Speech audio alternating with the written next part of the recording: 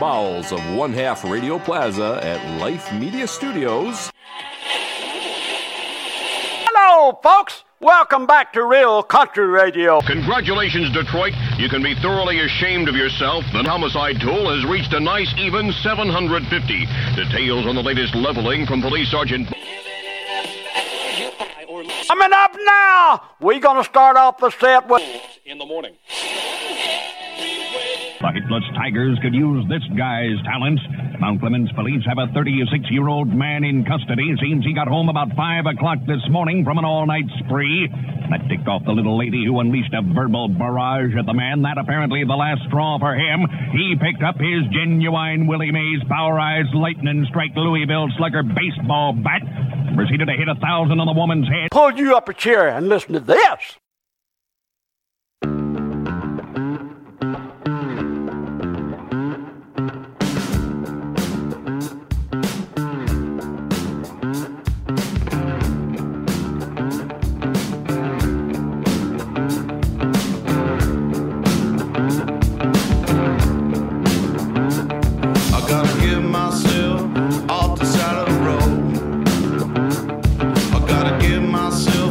Off the side of the road.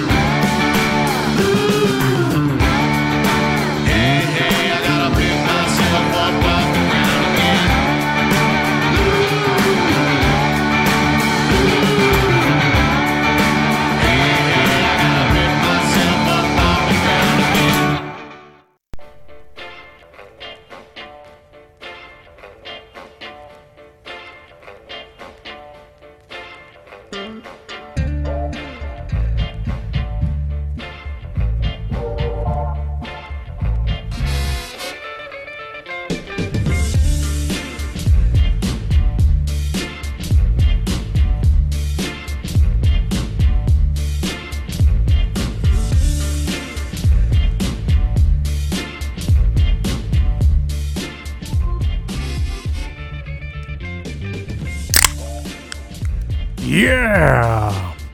We're back for episode 93 of Sidetracked. No, it's not beer. Don't drink anymore. That's a story for another day, though. We're not the oldest. We're not the most consistent. We're not even the best podcast, but here we are, and we're 2 weeks in a row, and hopefully the beginning of some sort of a trend. Just maybe. Virus keeps taking away events. This week, the one that I heard about it today. It was announced yesterday. It's not actually taking an event away. That's a good thing. It's a rescheduling to a time when I can do it still. The Great Lakes the Motor City Big Rig Challenge. Great Lakes Big Rig Challenge already moved. That event should have happened already up at Onaway Speedway in northern Michigan. It already moved to the weekend of July 10th, 11th, 12th, somewhere in that time frame up north. Takes it off my calendar because that's also Ultimate Call Challenge weekend in Indiana, and UCC is probably the one event on my annual calendar that I cannot miss, pretty much, period.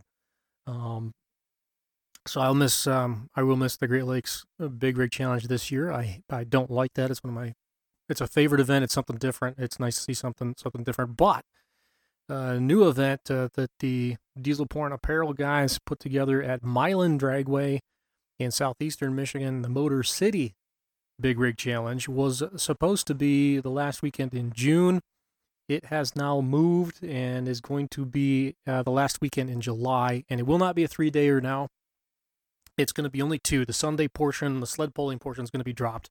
Sponsorship dollars are just not forthcoming enough to do that this year, so let's have it a good event, make it something, and then we can add the sled pulling in hopefully in 2021. But I'll get to be there for that with those guys because events that I was supposed to be doing in late July fell off. And open that weekend up for me to move with those guys. So that's a positive. And it sounds like something may open up for me in late June. So what do? You keep rolling with it. I did notice in the course of that, Milan Dragway themselves here locally,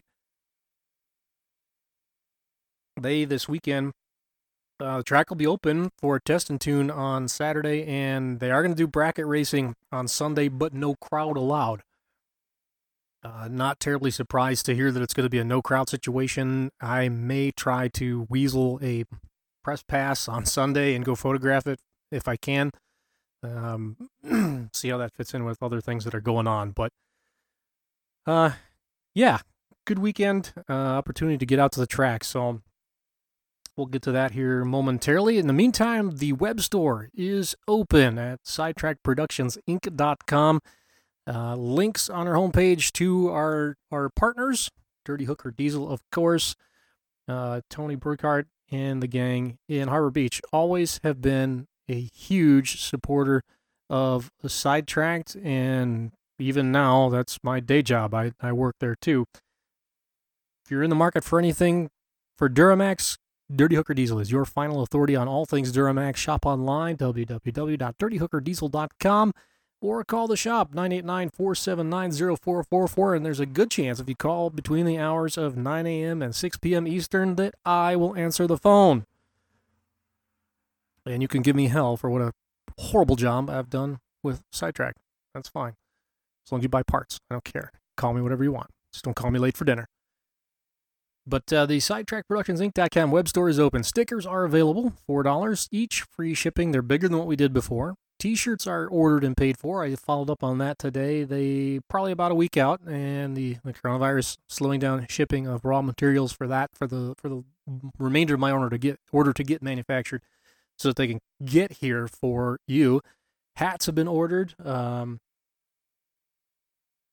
Those are probably a week or two out. So that'll all get added onto the web store, and please buy the stuff so that I don't have to maintain warehouses full. And if you like it, I got more designs that could be forthcoming in the future. We'll see how that goes. But hopefully it takes off. That'd be cool. Next thing that came across my radar this afternoon, in keeping with the drag racing theme and a little bit of what we're going to talk about, Dunright Diesel in Osgood, Indiana, Ben Shaddy and the crew, they had sold their Pro Mod, the truck they won the ODSS Pro Mod title with in 2019. It's a white short bed third gen Cummins truck, still a full OEM chassis truck and a full steel body, but ran in Pro Mod. That truck got sold, and the truck, or something, was supposed to be where I was on Saturday for them. They were registered, and they revealed their new Pro Mod today, and it's a beautiful white 63 Corvette split window Stingray, Hammer Tech race cars chassis with a Cummins, of course, powering it. And I got to say, Pro Mod diesel drag racing, I think, is at a real tipping point of some serious speed and potentially some threat to certain spark ignition groups.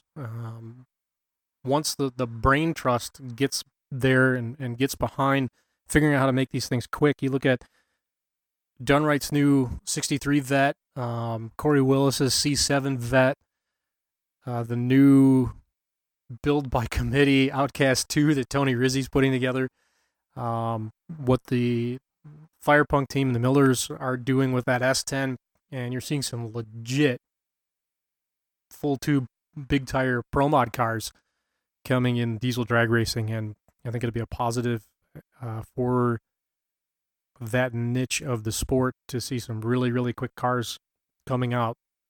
So what did we get to do this past Saturday? Well, with the cancellations, I got freed up and had the opportunity to go down to Wagler Motorsports Park in Lyons, Indiana, for what was billed as a test session presented by Diesel World Magazine, and it was sponsored by Nitto Tire.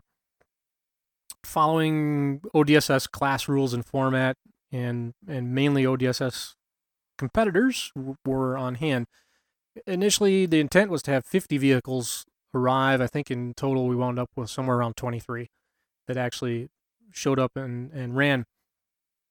I got to thank Fabian Ortiz, who I have known for a few years now through UCC. We met down there and run into each other at that event. When this was starting to come together, he reached out and to see if I was interested in participating in it and being part of being the announcer, I guess, for the live stream.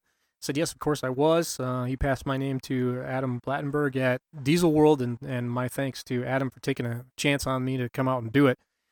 And when I get there, I have another familiar face to me running the live stream. Amy Gilbert was helming that, so I know Amy well, and that was cool to have her kind of in my corner, and I could look up and see a familiar face while I was doing this, in addition to Fabian, so that was good. I know I screwed up some of the names and some of the class guys. I think by the time we got to eliminations in the afternoon, I got everybody straightened out and got it right. I am sorry. I did my best to try and be prepared. Yeah, it's on me. There especially, I think there were about 5 crew cab white Cummins trucks running in the classes in the Index and ET, and there was very subtle differences between you guys, and I had to do some between rounds Facebook stalking and make even better notes than what I had showed up with to try and pin down who was who. I'm sorry. I know I screwed some of you up. My bad. Should an opportunity arise to do something like this again, I'd love to. I love the drag racing side of things. I know I've built my reputation on the pulling side of things, but drag racing it's fun. It's cool, and I'd like to do more, diversify a little bit too. What was unique about this particular event, though, in addition to the fact that there was no crowd and it was very weird to announce a show with no crowd and not even the PAs turned on. I was literally, everything that I said out of my microphone went into the feed stream, and I couldn't even hear myself a lot of it because I was standing trackside for it. For me, very outside my element and out of my comfort zone, which isn't a bad thing. Helps you grow. in talking with Adam over the course of the day and how it all came together, there's been quite a bit of discussion, not just in pulling, but in all forms of motorsports, about what is going on. How's this all going to work? How is there even going to possibly be a season? And what sort of challenges that these promoters are up against in trying to do it. And his firsthand experience just doing this is that it's a full-time job for more than one person to even pull something like this off, because no matter who you talk to, if you call a municipality, if you call a county, a township, and then get referred to the state, and whatever hierarchy there is in place, the frustrating thing is that you never really get to where the buck stops. There is no answer out there. It's frustrating in some sense. And he did tell me that throughout the course of it, initially the plan was to go ahead and call this a race. And then it had to be changed to a test session because the state wasn't going to allow it to be a race. On the plane, while he was flying out here from Idaho, it got reversed for the last time that yes, we could actually race. And in the afternoon we did. We ran 3 rounds of qualifying, set our ladders, and we did race. And there was some cash for the winner. But he did tell me over the course of the last 3 weeks, on average, twice a day, the whole thing was off. And then it was back on again. Because you just don't ever... The situation is so fluid, and you never get to where the ultimate authority is. Now, this deal was unique in the sense that there was a commitment. It was laid out from the beginning as a no crowd deal. This was going to be live streamed, and there was corporate participation from industry manufacturers to make this happen and make the money part of it right. And you also had a facility owner passionate about the product he puts out and is a player in the industry itself in the form of Jeremy Wagler, and he was going to do whatever was necessary to make this happen too, because he just wanted to see it happen. He wanted to see some cool stuff go down his racetrack, more than a few of them, with his parts on them. So they were able to put this thing together and make it happen. That is perhaps a bit of a unique contrast or unique scenario that they were able to do that versus your average promoter, especially on the pulling side, where we're so frequently tied to some sort of civic event, whether it be a county fair, a municipal festival, a fundraiser for a fire department or a Rotary or a Lions Club or what have you, where there's a lot more moving pieces. Generally, there's perhaps some form of a carnival involved, and here's where it gets even more complicated because of this. Food vendors. Right? So when we were there Saturday, no food vendors, there's no facilities. Well, there is. Okay, the racetrack has them, but none of that, the bathrooms were open. You could go to the bathroom, but there was no food vendor open. If you wanted something to eat, you had better have brought it in the gate with you. There was no place to wheel up and get a funnel cake or an elephant ear or cheeseburger or a walking taco or whatever. You couldn't do it. So these events are faced with this challenge of meeting whatever sort of standard, and they're always floating and always changing and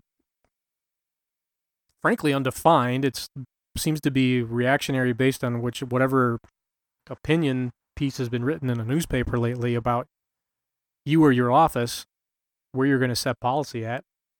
And these civic groups, these fair boards, these charity group boards, the Lions Clubs, what have you, they've got a decision to make that, hey, just how, and a lot of these are volunteers, they're not paid people, whereas this deal you had somebody from a magazine who was going to put this on and took it upon himself as a part of his full-time job to promote this deal and make it happen. These local groups, they don't have that. It's a volunteer, and they don't have all day long to sort it out and figure it out. And you throw on top of it food vendors and things of that nature, where A lot of times, some of the revenue is even driven from those food vendors. The organization putting it on is getting a cut of that.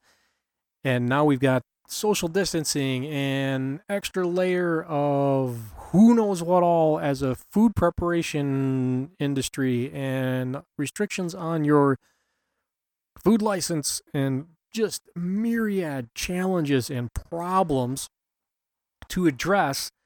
It's no wonder that some of these promoters just throw up their hands and go, dude, we can't do this. It just isn't going to happen because we don't have the time to chase every little last detail, especially when the details change every 6 hours. It's impossible.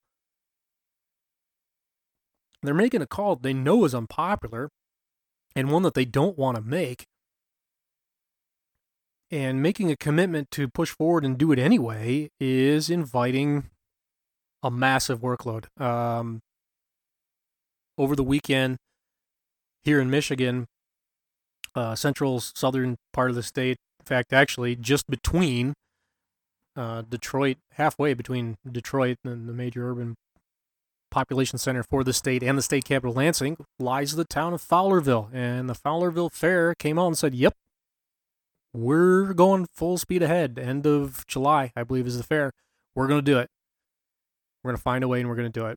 And the newspaper story that ran actually featured a drone shot of the fairgrounds on polling night, TTPA in action in the news story. I do have a backdoor connection actually to someone affiliated with the fair over there, and I probably should reach out and just say, hey, what? Okay, why did you decide it?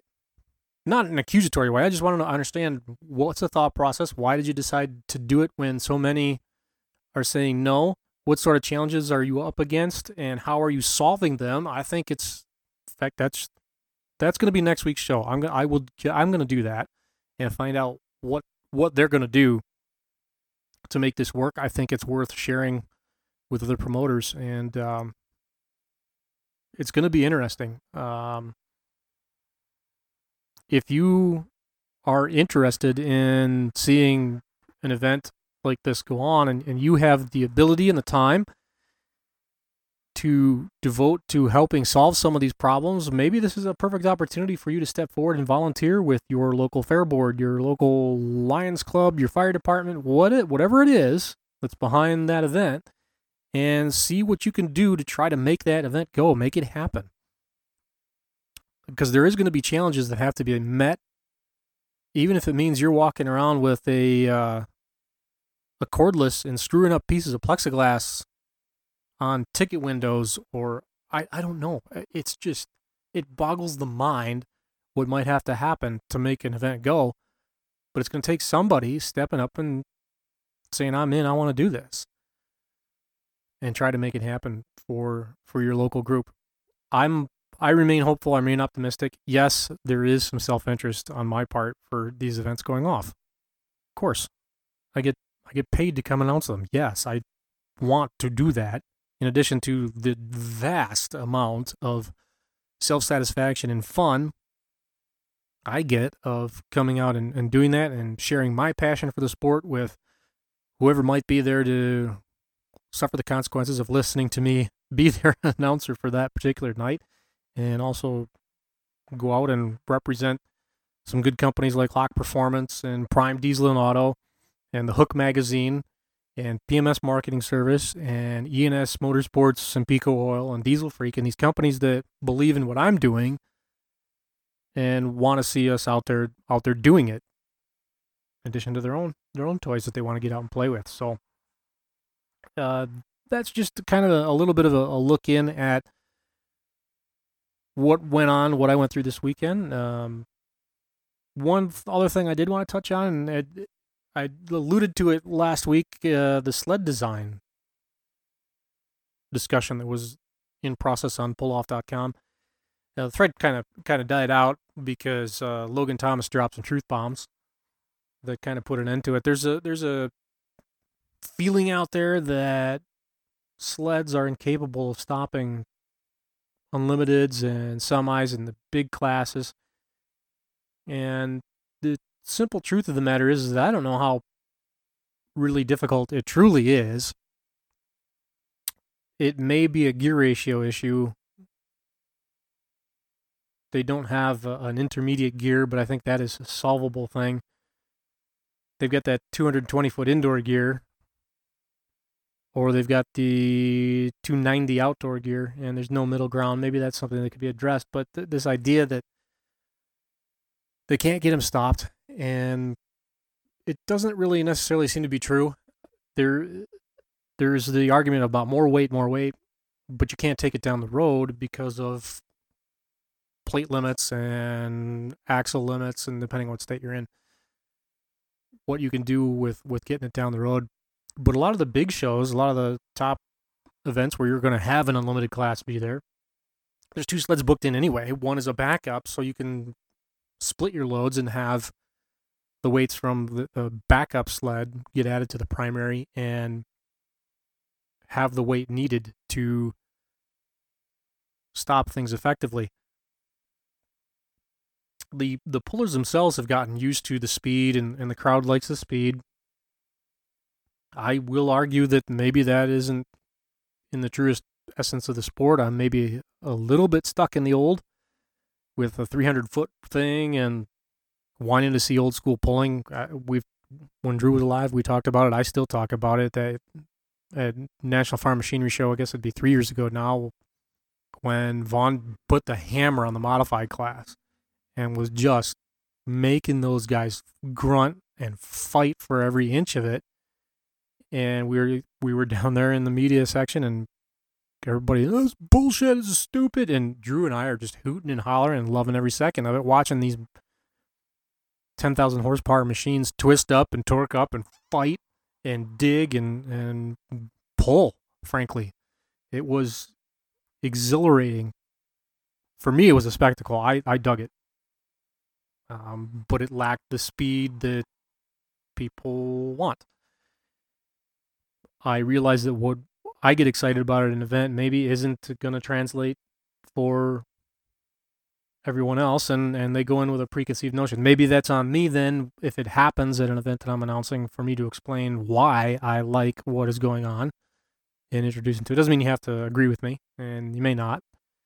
There's a line there I have to walk. When you're announcing a show, you are, in essence, owned by the promoter, the crowd, the sanctioning body, to meet a certain expectation, and I understand that. Here on this podcast, I don't have that restriction because, thankfully, my sponsors let me speak my mind, and at the end of the day, I own it, so I can do what I want. I'm rambling. Anyhow, I don't think there is this great emergency with sled design currently. There's no need to reinvent the wheel, so to speak, and introduce a drastic change to how they operate. Especially given that a pulling vehicle needs to be right somewhere between 12 and 30 times a year. That sled's got to be right 5,000 times a year without a breakage or a failure.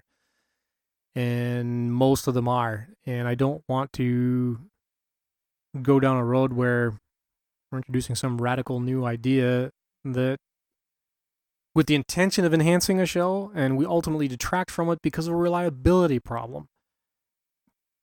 Keep it simple.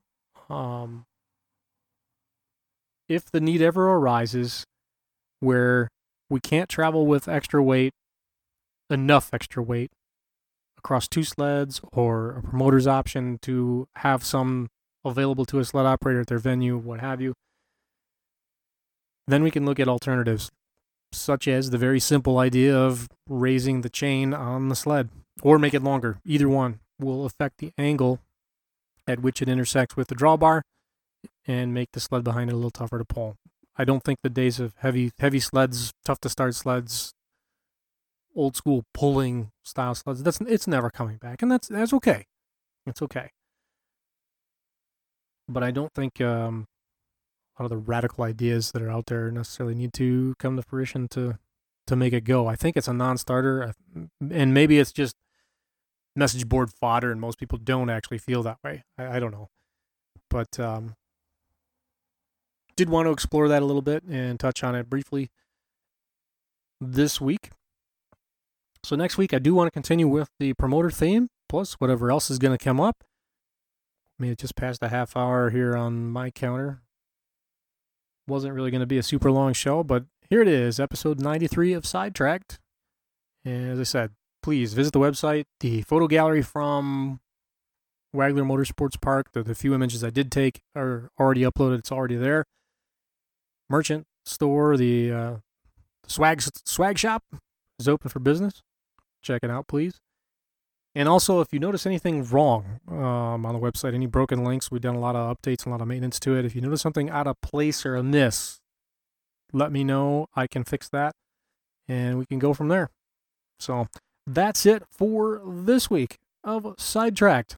Thank you for downloading and spending a little bit of your time with us, and we'll see you somewhere around the Midwest soon.